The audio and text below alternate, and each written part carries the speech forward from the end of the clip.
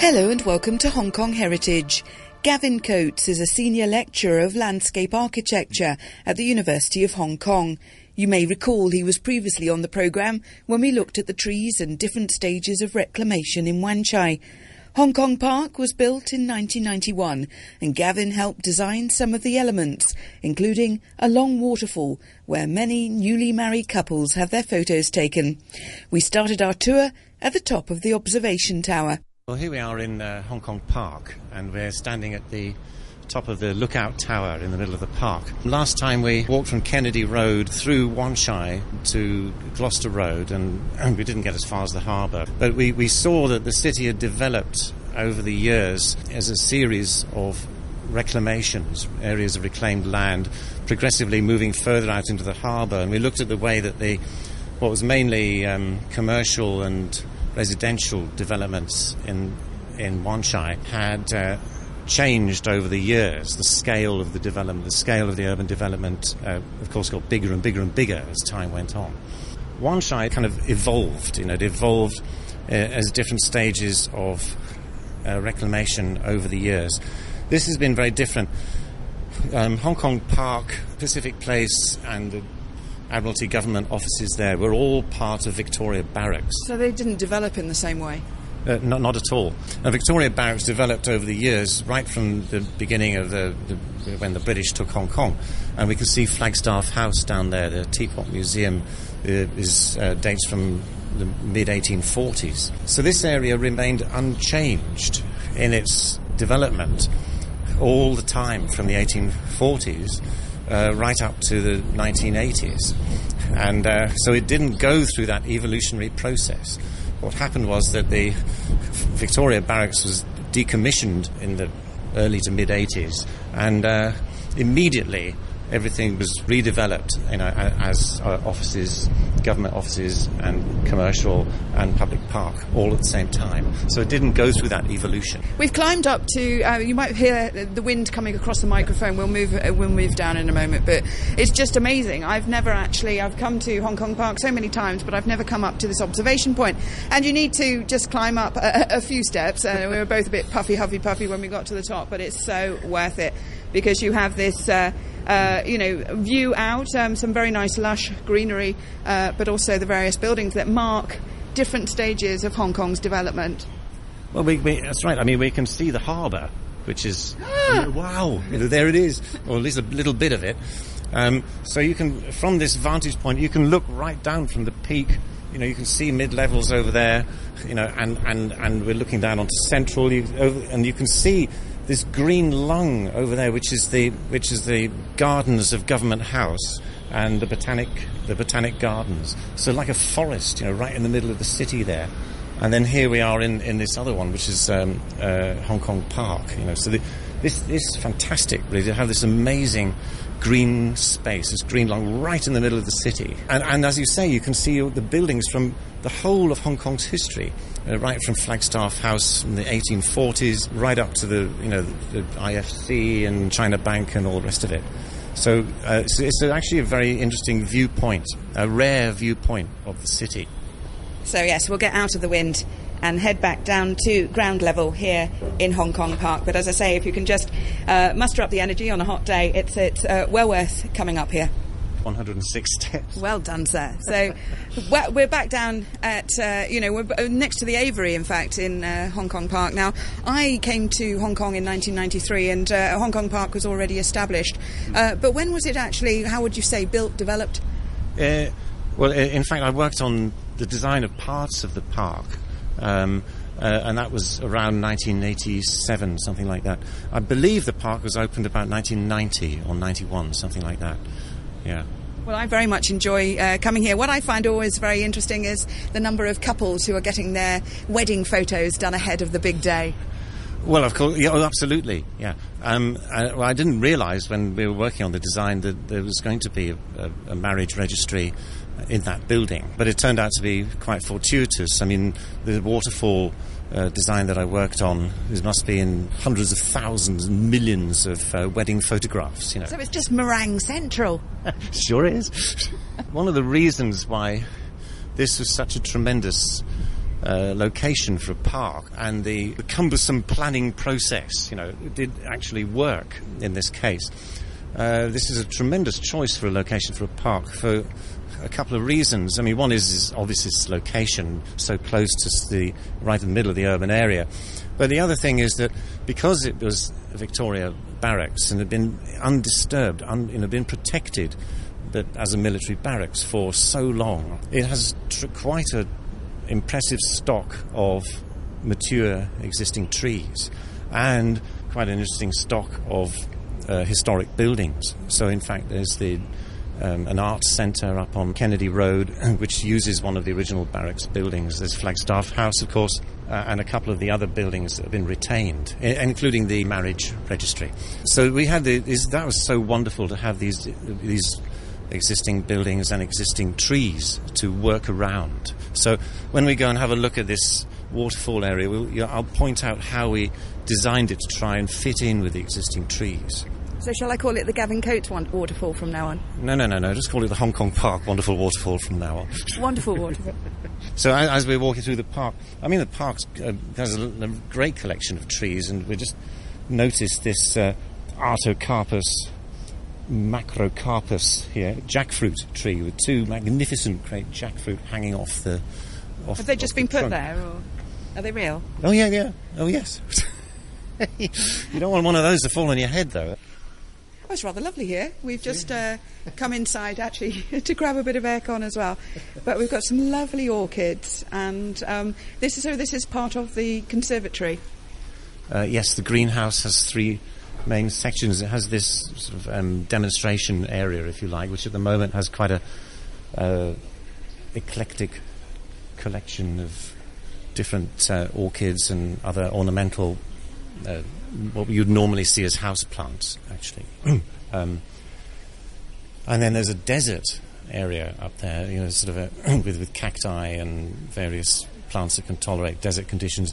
And then there's a rainforest area, which also has a little waterfall in it. So it's quite educational. Oh yes, I mean it's because the climate here is subtropical, so you can't grow the same things that you can grow in Singapore or Malaysia in Hong Kong. Well, some of them. There are some species that can grow in both places, but the rainforest species can't survive outside here. That area is kept in Hong Kong summer weather like this, wet and very humid and hot all the year round. So that's to mimic, the climate in the equatorial regions. Wow, we've gone from subtropical, a few orchids, and now we're in the desert. Yes, we are. And it's quite a nice echo here. It is, yes.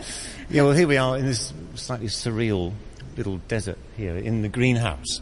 So this is actually a sort of a desert greenhouse. It's not really greenhouse, is it? It's more kind of Arizona. Oh, yeah. If you come here, don't trip over, all right? Don't fall, because there's all these agaves and euphorbias and cacti, and they have really, really spectacular spines, right? So advisable not to come here if you've had too much to drink or whatever. Today I'm discovering many things that I've never even looked at. Well, in about 8 seconds you're going to be in a rainforest. Well, hey, let's go. So to use Gavin Coates' favourite word, we're actually doing sort of a transect of the world climate. Yes, we are, that's right, yeah. We're now in the humid plant house. It's actually a bit cooler though, isn't it? Yeah, which is mimicking the rainforest conditions. Of course, the plants are not that humid. The house is humid. The interior of the house is humid. So in here we have a collection of plants that would not grow. They would grow outside in the summer in Hong Kong, but then they'd be killed off in the winter, in the cooler, dry weather. And we have a little waterfall coming down through here, and that appears to connect through to the main waterfall, which we'll see in a minute as we walk out. So we're taking a path from the very highest sort of desert room of the greenhouse, and we start our little path coming down, winding down, and the path is all designed to be able to be usable by a wheelchair, and if you're pushing a pram, so to work out on this steeply sloping site, as we walk down, you'll see that it was quite a lot of effort went into working out the levels and the contouring and the retaining structures. To make it a place for everybody. Yeah, to make everything as accessible as possible. Now, this little tiddly waterfall here, which I was on my original sketches, this came from almost near the ceiling, So is this the Hong Kong Park Wonderful Waterfall? This is the 10% of a Hong Kong Park Wonderful Waterfall. This is part of the design process. When you're involved with the design of any project, really, you're not doing it on your own. You're part of a team, and there are many conflicting requirements and blah blah blah. So sometimes you get your way, sometimes you don't. In this particular case, I only got my way a little bit. I was intending to have something much more spectacular coming out here, because this is intended to look like the spring, that the whole of the waterfall comes from. But it's not. It's still very nice, though. Oh, yeah. I don't know what it is about. Obviously there's a lot in feng shui about water and how that is defined. But I find, coming in here, the water gives off, real or imagined, there's a sense of coolness, makes me feel relaxed. Well, the sense of coolness is not imaginary. The water, moving water like this does help to cool the environment. As for the symbolism of water, yes, there's a lot of different ways that water is interpreted, and quite a lot of ways that feng shui looks at water. For example, if you have an office building and you design a waterfall with water appearing to flow out of the building, this is not considered to be a very good thing, because water is a kind of analogy for riches and for money. It's better to have water flowing in than flowing out. Of course, it has this extremely important symbolism because it's so crucial. We live in a rather bizarre society that calls a rainy day a bad day, and a hot sunny day a good day. But if you're working outside, or you're trying to grow crops outside, or that's not the way you look at it. And even in biblical terminology, for example, water is seen as life-giving, which it is. You can't last a few days without water. So that water and rain is a life-giving thing. The sun is seen as something that is burning, something that will harm you, something that will... and more and more people in this world now are going to find this out. Yeah, we need as much water as possible, and we need to create that water and conserve it. Well, one way to do that is through trees. Forests are reservoirs. Forests hold water. Trees like us, 75% water or whatever it is. It's interesting what you say about planting trees, because my father has always been a surreptitious tree planter. Like, he'll go across, if he's got a few saplings, he'll go across to the school across the way, and these small young trees begin to grow and become bigger trees, and he's been an advocate of this for decades. Here in Hong Kong, you're obviously living in a very urban environment, but as you've proven in our previous Transect walk in Hong Kong, there's plenty of ways of encouraging trees that are suitable for an urban landscape. And here in Hong Kong Park, of course, we've got this lovely green lung. For people living out in the countryside, or even people living in urban areas, what are ways? Can individuals, do you think, help with this tree planting? Yes, within the urban areas, of course, you can't really take direct action, at least not legally in most cases, because everything, the land is tightly controlled. The particular area, the government controls which area will be open space, which will be planting area, etc., etc. So I don't recommend to people to go around town with a pickaxe, breaking holes in the footpath and planting trees, unless they want to get arrested. I think it's a great idea, right? But it's safer for the individual to try and arrange this by putting pressure on the government rather than doing it by themselves. I think just contributing also perhaps financially to organisations who are planting trees. Yeah, I would say that any kind of support for organisations that are trying to stop, the rainforest from being chopped down anywhere is a great thing to do, and to be part of organisations that are active to try and stop deforestation and to foster reforestation. I mean, there's so much information out on the internet and what have you. You can find out about this, so it's not difficult to find out about organisations that you could support like this. Because Thailand is also, I mean, I noticed recently that they're out of planes. They're just dropping loads of seedlings. Yes. Yeah, I don't know who's organising that. I don't know really very much about that, although I also saw that information.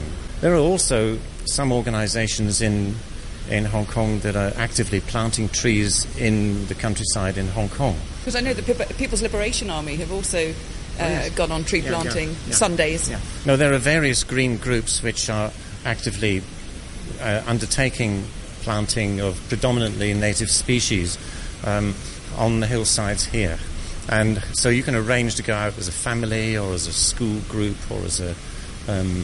I took some of my students from Hong Kong U. We went out to Peng Chau, planted some trees on the hillside. So what trees would you plant? What local species? They're local native species, although you do have to be aware of which ones will tolerate the exposed conditions or not. The thing is that the native species are native because this was all subtropical jungle. 5,000 years ago this was jungle. So the native species are adapted to grow in a jungle. Now, you might have noticed that it's not a jungle anymore. We removed the jungle, and then if we go out and plant native species, many of them cannot tolerate it because we're not planting them into their natural environment. We're planting them into the desert that we created. So that's why, historically, a lot of non-native trees have been brought in order to provide greening or to protect catchment areas for reservoirs or to stabilise slopes. The native plants have not been able to do this. So that's why a lot of acacia trees, melaleuca, this sort of thing, have been introduced from Australia, many from Australia or from India, because these trees can tolerate the desert conditions that we've created. Now what's interesting is that now some of these acacia plantations on slopes and that were planted in the 60s, 70s, 80s, those trees are now getting senile. I mean, they're fast-growing desert invasive species. They grow up quickly, but they also die off quickly. But in their protection, many native saplings start to come in. It might not be a very balanced cross-section of species, not like the original forest, but it's progress in the direction of the original forest re-establishing itself. Of course, we can speed this process up. The thing that's been missing in Hong Kong is the management of these areas. So it actually makes sense to use these Australian or Indian species to create the environment for the native saplings to be able to grow up in, and then as they grow up, then there should be a management system to progressively remove the non-natives in favour of the native species. But that management has just never happened in Hong Kong. We're just looking down at some lotus leaves. We are indeed, yeah, and some Victoria cruziana, the giant water lily, which are these. Look at these magnificent leaves here coming out. This is we're still high up in this sort of water system here in Hong Kong Park. If you look just up there, you can see where that water was bubbling up for the main waterfall. And this is a little stream stream, if you like, on the side.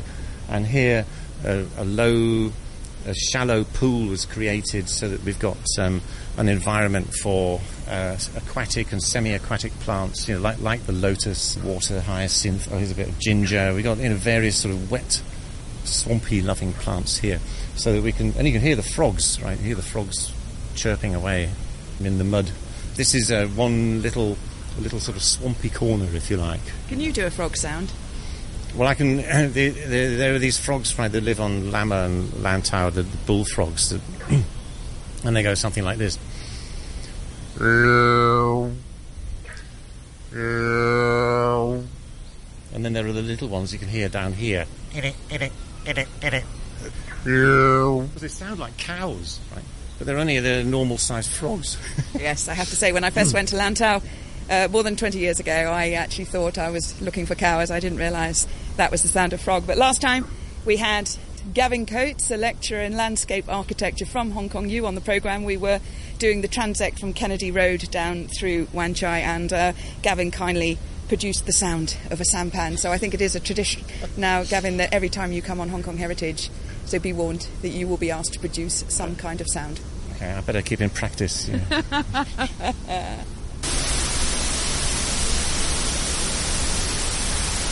We're just entering inside the rock face here. So this is, we're coming into this sort of mysterious cave right in the middle of Hong Kong. And what's interesting about this is that all of this rock is artificial. The whole thing is completely artificial. It's been very artistically done. I think the contractor at the time got in some artists from California, I seem to remember, who produced this artificial rock surface over the top of some conventional retaining walls. So what I did in the design process was to design the contouring, position, the layout of the path and all of that. After the retaining walls were constructed, then this artificial rock surfacing was put over the top. So for example, if I tap on this rock, it doesn't sound like I'm tapping on a rock, because I'm not tapping on a rock. I'm tapping on some kind of fiberglass or glass reinforced concrete or whatever it is. And so if you come round here and tap on this rock face, you'll find that quite a lot of it sounds hollow, because it is. But it's lovely. I mean, you come down here, it's again this cooling effect of the waterfall. There's an aspect of Indiana Jones about it, particularly with Gavin Coates and his hat. They've done such a good job. I wouldn't have automatically said that this was false. So here we are, right in behind the main waterfall, and we've got you can hear the rush of the water.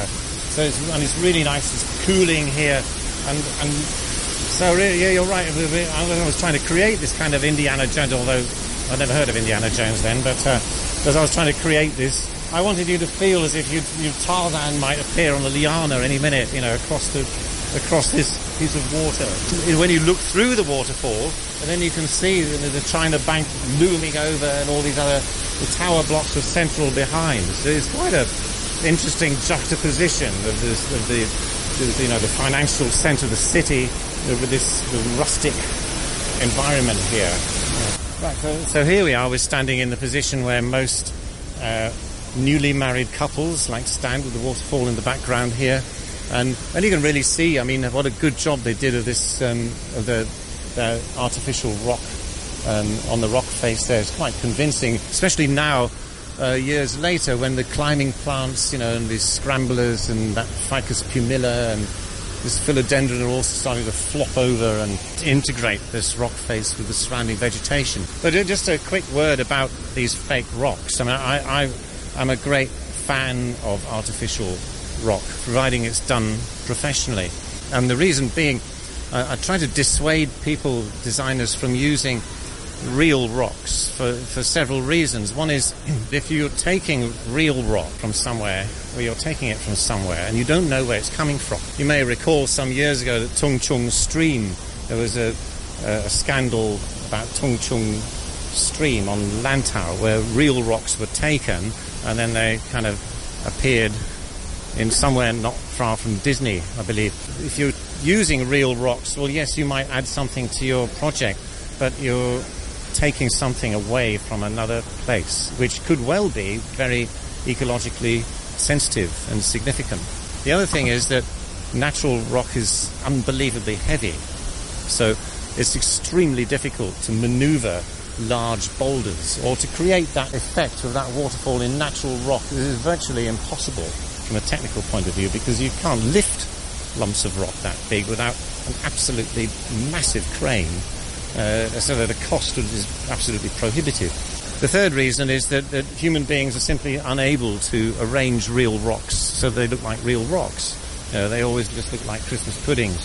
And only the Lord God Almighty knows how to arrange rocks. And occasionally you might get some Japanese Zen artists who can arrange 3 or 4 rocks, with a bit of sand.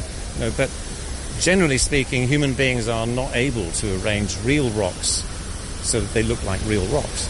You're actually better off getting a high-quality professional in to do good quality artificial rock which overcomes all of these problems.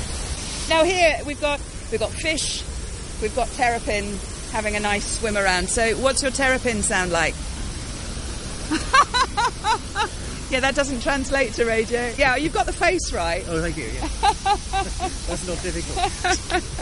I mean, firstly, you can see that people really like it. I mean, even here, as you said, in the middle of the week, there's a whole bunch of people sort of wandering around, enjoying this spot. So it's really exciting to come back to a project that you worked on even decades ago, and see that people are using it and enjoying it. So that's a tremendous satisfaction in that. So and it is something that trying to get across to my students and to anybody who's interested in landscape architecture or wants to follow landscape architecture. There's such a tremendous satisfaction in seeing people enjoy an environment that you created, and it's there for, it's a legacy. It will hopefully be here long after I am. But you'll see here that there's a couple of these mango trees standing here. Now these were existing trees. If we walk along here for a minute, you can see that they're actually part of a row of mango trees, quite old mango trees running all the way along here. And the lakes, and the waterfalls and the footpaths have been weaving in between these existing trees. And that's very deliberate. Of course, when this was designed, we made every effort to try and keep the existing trees because they're an asset to the site. You can't buy trees like this. That's a very important part of the design as well, to fit in with the site that what we have here. And the reason why the big waterfall is where it is because there were no trees there. That was a big concrete slope, and here was some horrible 1950s office building with ICAC offices in it or something. And I mean, the old Victoria Barracks had quite a few heritage buildings, as we can see, some of them, but also had quite a few ugly monstrosities that have been added in over the years. And so this big slope here, which is totally ugly and useless, and that horrible building were removed, and there were no trees there, so that gave us space to play around with retaining walls, change the levels, and build up this whole waterfall area without affecting the existing trees. The fact that they're mango, I mean, there's parts of the heritage left over from the fact that it was a British Army barracks. The species were brought over primarily from India or from Singapore and planted here. No, they're not the species that would be recommended today, by certainly not the maintenance department of the park, and most designers wouldn't choose that species now. But it's a piece of the heritage of the place as well. So heritage is not just buildings, heritage is streets and trees and the whole infrastructure around the buildings as well.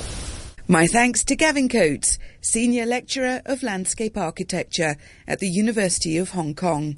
Thanks for listening, and join me next week on Hong Kong Heritage.